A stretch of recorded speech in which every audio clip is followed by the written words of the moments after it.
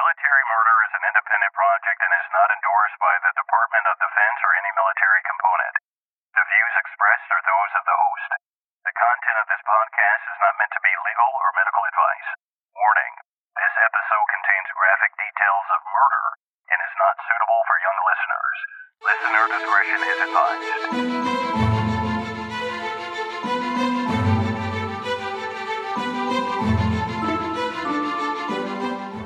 Welcome back, True Crime Army. I am your host, Margot, and this is Military Murder, a show where I focus on crimes committed by military members and veterans. But don't worry, you don't have to know anything about the military to listen, I promise. You just have to be a true crime enthusiast, and if that's you, welcome home. Just wanted to thank everyone who has left reviews in the last couple weeks on Apple Podcasts, Stitcher, Facebook, and those of you who have rated this show on Spotify, because yes, did you know that if you're listening on Spotify, you can go in and rate it 5 stars? Listen, I truly appreciate all the support. If you've just caught on to the show, or if you've been around for a hot minute and you haven't dropped me a note on Apple Podcast or haven't rated the show 5 stars on Spotify, please today just take a minute to do so. This really does help me in my ratings, and honestly, it helps other potential listeners know whether they should give the show a try. And while you're there, just make sure that you click subscribe, follow, or the little plus symbol. That way, as soon as I release a new episode, you are the first to know about it. And finally, if you're looking for new ways to support the show, check me out on Patreon. You can find me at patreon.com/militarymurder. There, you can get your episodes completely ad-free, starting from episode 1. And on top of that, you get 20 full-length bonus episodes right now, and new releases every single month. I mean, if you sign up right now, those 20 episodes should be able to get you through a few road trips, PCS season, and even your hard workouts. All right, on with the show. Today's case is a doozy. This case has been in the works for over 6 years. It's hard to believe that a non-cold case would take that long to resolve itself. But this case has some pretty interesting legal nuances that will leave you scratching your head and wondering, what in the world was the Navy thinking? Join me today as I tell you the tragic story of the murder of military spouse Johanna Hove Becker. Now, let's dig in.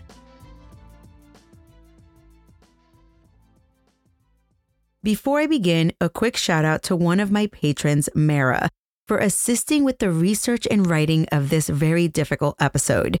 We used the following sources in forming this episode: 2 U.S. Navy Marine Corps Court of Appeals decisions, one from 2020 and one from 2021, and we also focused on articles written in the San Diego Tribune, Military.com, Task and Purpose, Daily Mail, and more recently, Stars and Stripes.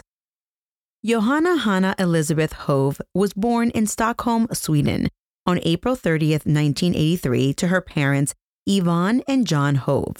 Her father, John, worked as a judge in Sweden before he became a successful businessman and moved the family to Florida when Johanna was only 6 years old.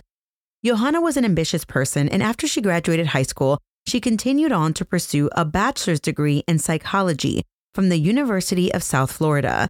And she didn't stop there. Oh no. The ambitious woman she was, she also went on for a master's degree in psychology at the same university. Even though Johanna was very busy pursuing a career, there was still time for love, however. And it was while she was still in school in Florida that she met and married a Navy sailor. His name, Craig Becker, and he served as a military officer, specifically working as an EOD expert. EOD stands for Explosive Ordnance Disposal Expert. As reported by the Navy Times, Craig enlisted in the Navy as a deep sea diver in 1999 and commissioned in 2007. Johanna and Craig were married in 2008 in Destin, Florida. After getting married, the couple continued with their ambitions, Craig with the Navy and Johanna in her field of psychology. She finished up her master's degree and became a licensed psychologist in Norfolk, Virginia. There, she served as an advisor to the court and conducted psychological assessments. A few years later, in 2011, Johanna started her own company called Day One Wellness. Mara tried to find information about this company now, but the information is scant. What she did find online was information about Day One Wellness on a website called lovelivеson.com. And on that website, it notes that Day One Wellness in Norfolk served as a grief counseling service. Now, I just want you to keep that in mind because when you learn what happens eventually to Johanna, it really makes for an even sadder case. Johanna and Craig really seem to be hitting a stride in their relationship. A beautiful couple, promising careers, but with all things military, well, marriages are often made to endure long separations, and things were no different for the Beckers. In 2012, a year after Johanna successfully started her business, Craig got orders to deploy to Afghanistan. As most military spouses do when their loved one is deployed, they try their best to distract themselves to make the time pass more quickly. Johanna focused on her business, and it was thriving. Soon, Craig was home, and Johanna welcomed her war hero with open arms. You see, he really was a war hero. While deployed, Craig received a Bronze Star with Valor citation for his valor in an enemy fight. Specifically, one day, Craig was on a mission when his strike force was pinned down by enemy fire. He positioned himself on a rooftop where he shot at the enemy and then provided cover fire for his troops. Of course, Johanna was very happy to have her husband back in her arms.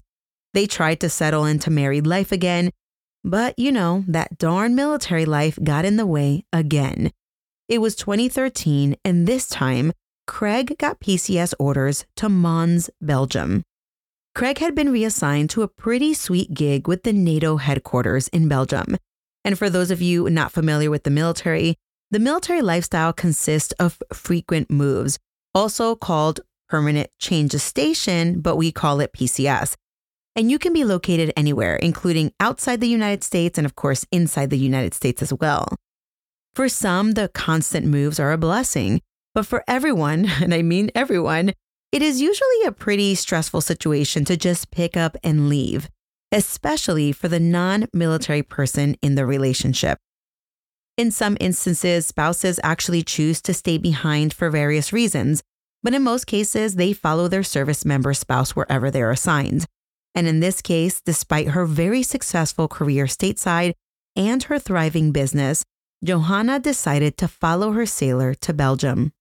Despite her decision to leave her career behind and to move to a foreign country thousands of miles from friends and family, Johanna couldn't have foreseen that from the moment that she set foot in Belgium with its beautiful mountains and marvelous historic towns, it would bring her more than she had ever bargained for. Because after starting her new life in a foreign country, she soon realized that she was facing another challenge. Her marriage was on the rocks.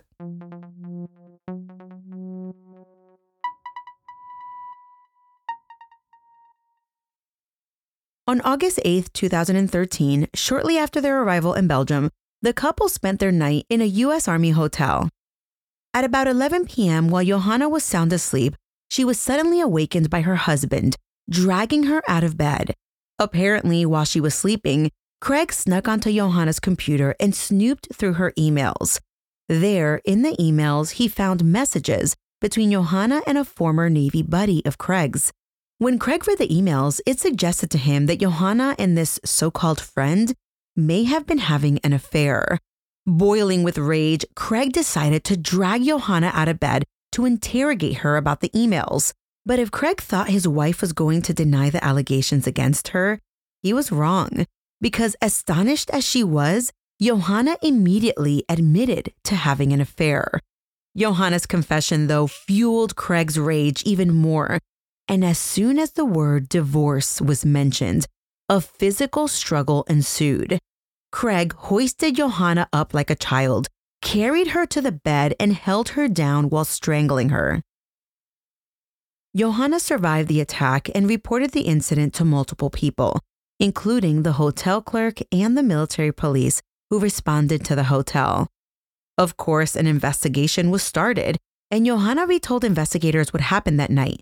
But she further elaborated that Craig took her identification and credit cards and changed all the passwords of their bank accounts, essentially leaving her stranded in a foreign country. She also told investigators that this wasn't the first time this happened. Things had turned physical with Craig approximately 4 or 5 times prior, each time escalating a little more. But the day after Johanna made the formal complaint, her and her husband attended a counseling session. And well, Johanna decided to recant the entire story. When investigators asked follow-up questions about her initial allegation, Johanna was like, no, and she defended Craig, saying he was only trying to keep her from hurting herself. She basically said she reported the incident because of the medication she was on. And without their main witness, well, the investigators had nothing to go on, and the investigation was closed in June of 2014. The appellate court opinion indicates, however, that while Johanna recanted the story to investigators, behind the scenes, she told friends and family that Craig had in fact attacked her and that she really and truly feared for her life. In fact, she told people she recanted to preserve his career, especially because she was afraid of what he would do if he lost his job in the military. Now, this is not uncommon in cases of domestic abuse, and definitely not uncommon when we're talking about a military spouse attempting to protect their spouse, especially a military officer. But as oftentimes occurs, a person will recant their story to authorities. But like I said, behind the scenes, they tell their loved ones and those closest to them that the incident actually did happen. According to court documents, after the affair, after the strangling incident, after the investigation, and after the recant, Johanna and Craig stayed together. But it was never the same. Craig started to control Johanna's social life by limiting who was allowed to visit her. He dictated the way that she should dress, he monitored her phone usage, and one time he even destroyed her cosmetics, aka her makeup. But despite all of this, despite being stuck in a marriage that was dogged by domestic violence and the constant feeling of being watched, there was a small light shining at the end of the tunnel. On June 12, 2014, Johanna and Craig were blessed with a beautiful baby girl named Isabel Louise. With the birth of their child, Johanna held on to hope that their marriage would work out. But even the birth of their beautiful baby girl couldn't save an already broken marriage. And it turns out that Johanna began to see a man at work. In September of 2014, Craig learned of Johanna's affair. And after talking it out, the Beckers did something unexpected. The Beckers decided to separate. And on September 18th, 2015, Johanna and Craig signed a separation agreement. The separation was amicable and Johanna had moved on with her life, deciding to stay in Belgium so that she could co-parent Isabel together with Craig. That September, things got a little more serious with Johanna's boyfriend, and she was about to sign a lease for her own apartment. She began spending a few nights a week with her new boo in late September. Now, just so everyone knows, at this point, Johanna and Craig were still living in the same apartment, just in separate bedrooms. But things appeared to be looking up for the new mother. While her marriage to Craig didn't work out, she was happy that they met because he gave her the most beautiful gift ever, her daughter. And with that, she was looking forward to closing out this chapter of her life. And as things were ending, Johanna and Craig decided to meet for dinner one last time. On October 8th, 2015, Johanna signed her new apartment lease and paid her deposit, and then she met with Craig at the apartment they formerly shared. They had dinner, but then at around 9 p.m., the night turned into a nightmare when Johanna fell out of the apartment's window, which was on the 7th floor. Johanna's horrifying screams were heard by many bystanders. Outside the building before the fall, however, witnesses heard a woman screaming, presumably Johanna, and she was screaming from a very high window, and she sounded, what bystanders are saying, that she sounded panicked and afraid. A nurse who was taking out her trash at the same time saw the woman who was at the window tilt backwards and fall, hitting the building as she fell. She then saw Johanna grab the edge of the window, trying not to fall, but she was unable to hold herself, and that's when she plummeted, bouncing off several balconies on her way down, before hitting the pavement. A couple heard the initial screams, then cries for help, then the thud of a body hitting the ground, and as soon as the fall occurred, a 50-year-old bystander said a man had just pushed the woman out of the window. After the fall, the initial couple who heard everything looked up, and that's when they saw a man looking out the window towards the woman on the ground. Then he vanished. After a while, the man reappeared, but this time he was at the ground level, but he didn't seem too concerned. He was on the phone. The man was Craig Becker. He wasn't crying, he wasn't sad, and the witnesses described him more as nervous. Once he got off the phone, he went to the woman on the floor, which at this point we know is Johanna, and he spoke to her. When the Belgian police arrived at the scene, they spoke with Craig, and Craig told them that his wife had jumped from their bedroom window after drinking wine and taking medicine. Craig explained that after dinner, he put her to bed, but later, while he was in a different room, he heard a scream while he was on the phone. Craig took police up to his apartment where he showed them the window where Johanna had fallen out of. And upon further investigation by police, the window revealed marks on the outside of the window left by Johanna's fingerprints, almost as if she tried to stop her fall.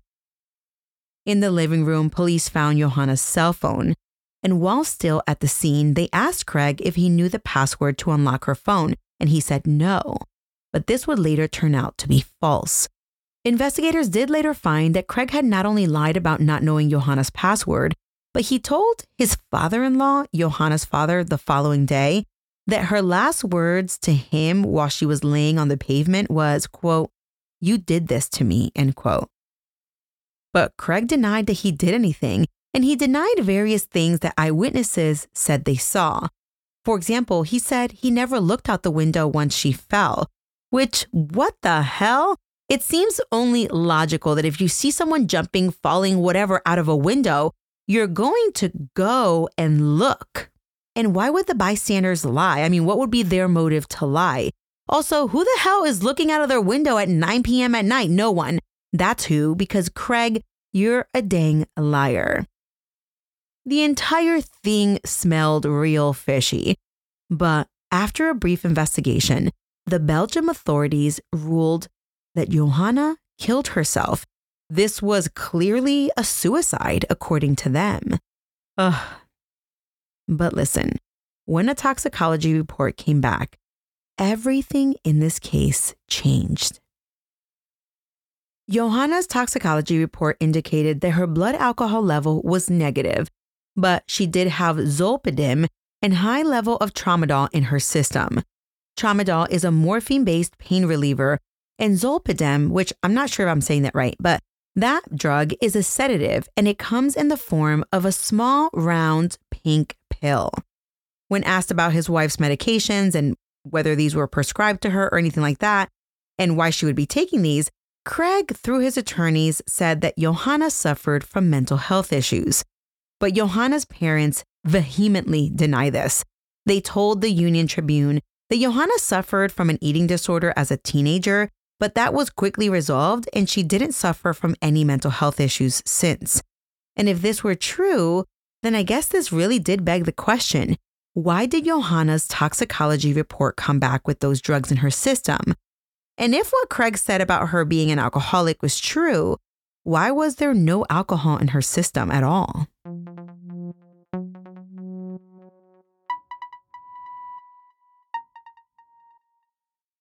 Hi, everyone. For anyone who follows me on Instagram, I recently posted a picture of me with my kiddos at Disney in front of the Disney Castle. But I posted it because my shoulders were looking on fire, defined, toned, and overall just pleasant to look at. So many of you asked me in my DMs for my secret. And of course, my secret is 4 a.m. workouts. But I get the oomph to wake up at 4 a.m. and work out from my pre-workout drink called Energy Explosion. My pre-workout powder was created by world-renowned fitness guru Natalia Melofit. I have been following Natalia for many years now. And in fact, after my second C-section, I hired her as my fitness trainer. And she also helped me postpartum with my third C-section as well. So when she came out with a pre-workout supplement that didn't cause any of the jitters and the crashing, I knew I needed to try it. Energy Explosion helps with energy, and it keeps me going all through the morning hours. Because I take it first thing in the morning, which is when I choose to work out, I no longer require that morning cup of joe. This pre-workout has nootropic ingredients which significantly help me personally with mental clarity and focus. Which, listen, when you're juggling what feels like hundreds of tasks a day, it truly does help. And guess what? My listeners are getting 15% off your order. What? Yes, please. If you're ready to get the pump without the jitters, visit mbodysup.com and enter my code MAMAMargo at checkout for 15% off your order. That's M as in Mike, body, sup as in Sierra, uniform papa.com. Add Energy Explosion to your cart and use my code MAMAMargot, that's MAMAMARGOT, for 15% off. Enjoy, and when you use it, please DM me so we can talk about your workouts. After the toxicology report findings, the Belgium authorities had to go back and reconsider their initial determination of suicide. It just didn't seem likely that this was a suicide if she had all of those drugs in her system. Was the fall an accident, or was it something more sinister? In order to evaluate their initial determination, the Belgian authorities reconstructed the crime scene. And in doing so, they concluded that the crime scene made it appear more likely than not that Johanna was pushed out of the window by her husband while Johanna was, get this, unconscious. And from this point forward, the theory of the case is that Craig drugged his wife and then shoved her out of the window. And with this, Johanna's death is reclassified as a homicide. The Belgian authorities immediately charge Craig with murder, but his attorneys jump in and they offer a new theory with the help of their own forensic experts.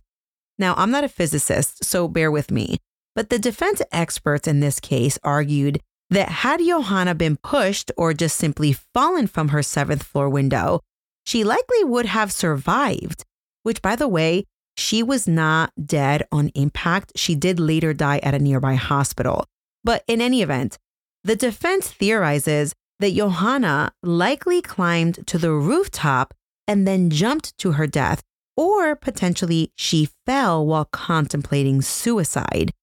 But this theory about the rooftop doesn't really make sense considering the odd placement of Johanna's fingerprints on the 7th floor bedroom window. But while all this is going on, and while both the Belgian authorities and Craig's attorneys are debating Johanna's cause of death, which, what the hell? Shouldn't that be something duked out in the courtroom? Anyway, while all of this is happening, in the background, another debate continued. And this one was quite interesting, and it was the issue of jurisdiction. A jurisdictional battle, you ask? Yes. Remember, our story is playing out in the country of Belgium, while Craig is a sailor stationed with NATO. And after the Belgians determined that Johanna's death was homicide, they took Craig into custody, and Craig Becker was pissed. He argued, 1, that he was innocent, and 2, if he was going to be prosecuted, it should be by the United States because his military service was the only reason he and his wife were present in the country to begin with. Which, that second part I'll give to him. I mean, he argued, hey, I'm a Navy hero, gosh darn it. He made his feelings known, and he claimed that the Navy abandoned him by leaving him in the hands of the Belgian authorities. The same authorities that, according to him, confined him to his apartment and made him wear an electronic ankle bracelet after they released him from the Belgian authorities due to a long-term jail guard strike that led to serious human rights violations of the inmates. Oh my gosh, that was a mouthful, but that's like a story for a different podcast. But the Belgian authorities reasoned that Craig had to be confined to his house until the case was finalized because they said, 1, he was a threat to society, but 2, because he was a foreign national, he had a high probability of being a flight risk. While this is happening in Belgium and they're continuing their investigation, Craig's defense team filed a lawsuit in the United States, claiming that the U.S. should take jurisdiction of the case. Craig's defense wrote in their filings that it was ironic that Craig was being forced to stand trial in Belgium, quote, a system that does not provide the constitutional protections that Lieutenant Becker was prepared to die for on the battlefield, end quote. According to an article written in Task and Purpose, Craig, in addition to his American attorneys, he had a Belgian attorney assisting with his defense. And his Belgian attorneys agreed that the case should not be in Belgian hands because because he argued that the American justice system and the Belgian justice system were very different. And he listed a few things, and these are just a few of the differences that they have.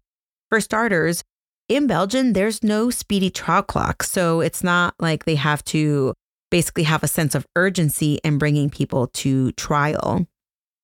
Additionally, defendants in a Belgian court do not have the right to cross-examine their witnesses, and they cannot contest hearsay testimony. But finally, one of the big differences in Belgian courts is that in their courts, witnesses are asked sometimes to undergo hypnosis to try to recover memories, which I think we in the United States used to do a very long time ago, or we used to allow it, but we definitely don't do that anymore. Well, with all of these differences, Craig's attorneys screamed up and down, and they questioned the competency of the Belgian authorities to take this case to begin with. In addition to the overall just differences in the American justice system and the Belgian justice system, Craig's defense attorney's biggest problem with the Belgian authorities was the fact that Johanna's death was initially ruled a suicide. But according to them, it wasn't until Johanna's parents pressured authorities to reopen the case that they then made a 180 turn and ruled Johanna's death a homicide. The defense argued that Johanna's parents were eager to get the cause of death changed due to a hefty life insurance policy in which they were the beneficiaries. According to Craig's defense, it was a 7-figure life insurance policy that excluded suicide. Thus, if the cause of death remained a suicide, Johanna's parents would not see a penny of that policy. The defense even went as far as to claim that Johanna's parents, who visited the crime scene, tampered with the evidence. Johanna's parents, of course, they denied these absurd allegations. In an interview with the Union Tribune, Johanna's father said that the insurance policy was only for $32,000 and that it was related to a car liability insurance of their daughter when she turned 16. The Union Tribune did a little digging into the claims made by the defense, and they found that Johanna's parents had their own independent wealth, with well over $1 million real estate investment. Her heartbroken parents weren't even aware of the $32,000 insurance policy until they received the check. So when the defense's arguments against Johanna's parents didn't work, they doubled down on the Belgian authorities and how their investigation was lackluster at best. The defense claimed that the Belgian authorities failed to identify and interview a witness who came forward and said that she saw Johanna climb to the rooftop by herself and then just fall down. If this was true, this would be a good defense witness. I mean, it would be an excellent defense witness. This witness, according to the defense, even signed an affidavit swearing to her truthfulness and even agreed to testify at trial if asked to do so. But remember, there were the other witnesses who heard Johanna's screams and saw the man looking out the window. Ugh. This is one of those like real WTF cases when you have people coming out of the woodwork saying they've seen different things. All right, now let's talk a little bit more about the jurisdiction. If you've ever been in the military or know anything about military forces overseas, you know that the military, well, they like to try their own people. We don't like our business out in the streets. But in this particular case, it appeared that the Navy, specifically the U.S. Naval Forces Europe and Africa Command officials, they wanted nothing to do with Craig Becker's case. They even went as far as granting jurisdiction to the Belgians, which is the craziest thing I have ever heard. But in their defense, I'm quoting here, Navy, I'm air quoting because I'm like, whoever they are, they thought that allowing the Belgians to try the case was in everyone's best interest, considering, in their opinion, the evidence collected in Belgium by the Belgian authorities would potentially not be admissible in a U.S. military court-martial, which is odd because that's never stopped us before. But Craig's defense team thought this was BS.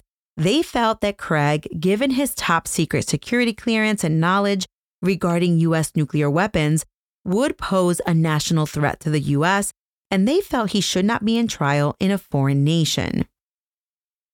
And well, in January of 2018, the long jurisdictional battle came to an end when former Secretary of Defense James Mad Dog Mattis issued a memorandum stating that the U.S. military would take over the Craig case. And with that, the 2015 decision by the U.S. Naval Forces Europe and Africa Command was overruled. Now, you might be wondering, wait, what? Why was Mad Dog even involved in this case? Well, yeah, I know, I call him Mad Dog because we're cool like that. Well, listen, this is what happened. The memorandum came after Craig's defense team, as I mentioned earlier, filed a lawsuit against the former defense secretary and the Navy officials pursuant to Article 7 of the NATO Status of Forces Treaty, specifically the NATO Status of Forces Agreement, aka SOFA. Now, this can get really technical, but you just need to know that a SOFA is an agreement between two countries, a host country and a foreign country, that wishes to station its military in the host nation. Pursuant to the SOFA between Belgium and the United States in this particular case, the U.S. was allowed to have jurisdiction over crimes committed by U.S. service members if the military officials requested jurisdiction. In this case, the Navy initially refrained from doing so, but later, perhaps under pressure of the lawsuit, the former Secretary of Defense reversed that decision. Now, this jurisdiction issue kind of reminds me of a funny statement that one of my old bosses used to say. And he used to say, "Not my monkeys, not my circus." And I think that this is so fascinating, right? Because in this particular case, the Navy really should have taken this case, and the Belgians should have been like, take your dang people, like take your people. But for some reason, they didn't do that, and the Navy didn't want it. But the Navy was probably trying to say, "Not my monkeys, not my circus" to the Belgium. But the Belgians were like, no, no, no. This is your monkey. This is your circus. Skedaddle. And this really begs the question, why was the Navy so hesitant to take this case?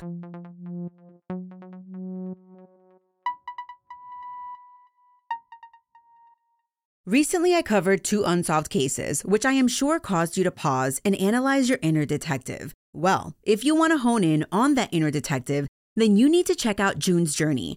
June's Journey is a mobile game that you can play anywhere while connected to Wi-Fi. June's Journey takes you through the main character, June's, adventure to uncover family secrets. Her first task is to uncover the mystery of her sister's death. You will be using your keen eye to spot hidden clues in the immersive scenes that take you across the globe. The scene is set in the 1920s, so it's like going back in time. June's Journey is a hidden object mystery game, and I love playing while waiting for my kids at the bus stop. It allows me to clear my mind from the tasks of the day and to refocus on my mommy duties. What I love about June's Journey is that not only are you searching for objects, but you can join other players online in a detective club. And then you also get to design this luxurious island estate that is all yours. And if you have friends who play, you can gift each other trees, flowers, and other amazing decorative items. Today, I invite you to escape reality and immerse yourself in the world of June Parker. Discover your inner detective when you download June's Journey for free today on iOS and Android. Go ahead, download June's Journey today. After the Secretary of Defense made his decision, the Naval Criminal Investigative Services, aka NCIS, they took over the investigation, and Craig was released to the U.S. authorities for a court-martial proceeding. And although Craig won his lawsuit, he really didn't win anything because now the Navy was going after him for murder. Craig was formally arraigned on February 13, 2019, at Naval Base San Diego and charged with the premeditated murder of his wife. He was also charged with assault consummated by battery and conduct unbecoming an officer and a gentleman. When Mara first researched this case for me, it was January of 2022, and Craig's case had been postponed for various reasons. One of the biggest reasons, of course, being COVID. But over and above that, there were tons of motions, and one motion worth mentioning here was a big success for Craig, at least initially. Of course, in this case, the government wanted to introduce evidence of that 2013 report that Johanna made and later recanted about the domestic abuse, and that was a time that he had strangled her. The government argued that this 2013 incident was crucial to their case to show that Craig had a motive to kill his wife in 2015. They thought his motive was to silence her, because now that he could no longer control her because they were going to be separated, Craig feared, according to the prosecution, that Johanna might one day revive her allegation and Craig wanted to keep her quiet. To this, however, the defense said, pish posh, that's speculation and not supported by the evidence. The proceedings for this portion of what happened next, now this will happen in motion practice, but the proceedings for this portion of what happened next is very technical and legal, but it involves the Sixth Amendment Confrontation Clause and one's right to confront witnesses against the accused, and also it has to do with hearsay. The defense argued that the prosecution couldn't bring Johanna's statements in because their client, Craig, didn't have a right to confront a dead witness. And the prosecution was like, yeah, that's our whole point, because he killed her. And the prosecution attempted to bring the statements in under something called forfeiture by wrongdoing exception to the Sixth Amendment Confrontation Clause and the hearsay rules. Now, bear with me. After 2 hearings, the military judge ruled in favor of Craig. Johanna's statements after Craig's prior abuse would not be allowed as evidence at trial. Now, this was a huge blow to the prosecution's case and almost made it seem like the case was dead in the water. But the prosecution appealed that decision, and the Navy and Marine Corps Court of Criminal Appeals ruled in its decision dated July 24, 2020, that the military judge got it wrong. He used the wrong legal standard in making his decision. So the appellate court sent it back to the military judge to use the correct legal standard. And this is called a remand. However, on remand, even though the military judge reconsidered the evidence in light of the appellate court's decision, the judge ultimately ruled the same. Johanna's statements would be inadmissible at trial. And the prosecution appealed yet again. This time, the Navy and Marine Corps Court of Criminal Appeals ruled in favor of the government, and that decision came down on February 25th, 2021. The appellate court vacated the military judge's ruling, and the appellate court ruled that the statements at issue were admissible under the forfeiture by wrongdoing exception. The case was then returned to the military judge to continue proceedings. Which, listen, I don't know. That must be so tough, as a judge to have another court overrule your rulings. I wonder if the same judge remains on the rest of the case. The answer is probably yes, but I do wonder how difficult that is for an attorney judge to continue on. But that's the nature of this career, right? Throughout the trial process and at trial, which took place in April of 2022, we learned a few things that are kind of appalling. For example, on October 6, 2015, just 2 days before Johanna's fall, Craig went to the Belgian police to make a weird allegation/police statement, I guess. According to an appellate opinion, Craig reported to the Belgian authorities that he was concerned about the people that Johanna had picked to help her move to her new apartment. One of the people that Craig was complaining about was Johanna's new boyfriend. Basically, Craig wanted the police to know that Johanna had made it clear to him that she was going to raise hell if he tried to interfere with her move. Craig also told police that Johanna was an alcoholic and that she drank anywhere from half a bottle to 3/4 of a bottle of wine per night, and that drinking made her pretty emotional. Then Craig looked at the authorities and was like, hello, are you writing this down? You need to write this down. What in the world? But wait, it gets better.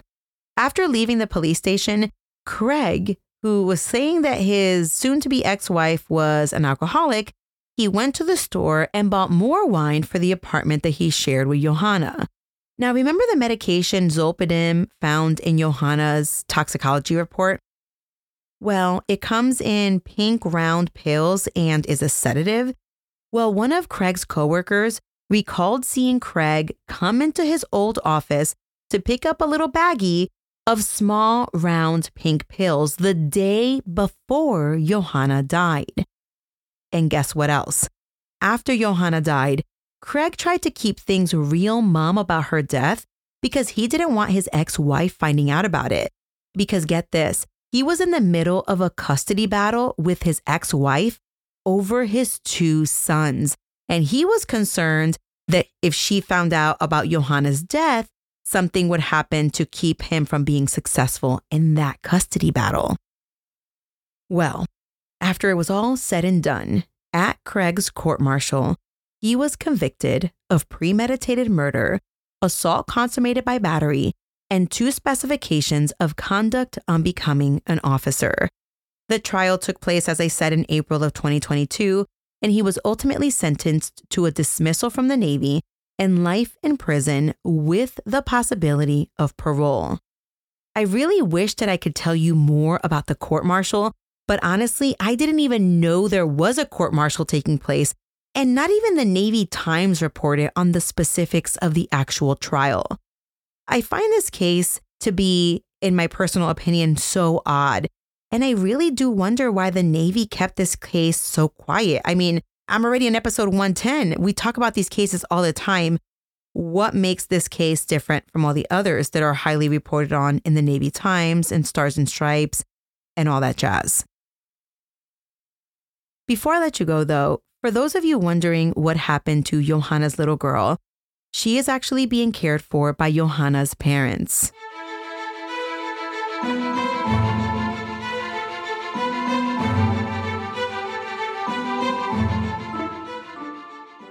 Make sure that you follow me on social media, where I will keep you posted if I hear anything else about this case. You can find me on Instagram at Military Murder Podcast and on TikTok at Military Margot with a T at the end. Just a reminder that there are tons of perks for joining the Patreon fan club, such as ad-free episodes all the way to episode 1, bonus episodes, and you even get to purchase a podcast challenge coin if you really want to show your support. A quick thanks to Mara for her help with writing this episode. This show was created by Mama Margot Productions and is produced in collaboration with my Bootcamp and Hire fan club members. This month's newest associate producers are TQ, Brittany, and Karen from The Airplane. Hey girl, hey! My newest assistant producers are Elise, Madison, Christina, and Jesse. The music was created by Ty-Ops. Until next time, remember, you never really know what someone is capable of, so remain vigilant always. You have a fabulous week, and I'll keep digging to bring you another military murder story next time.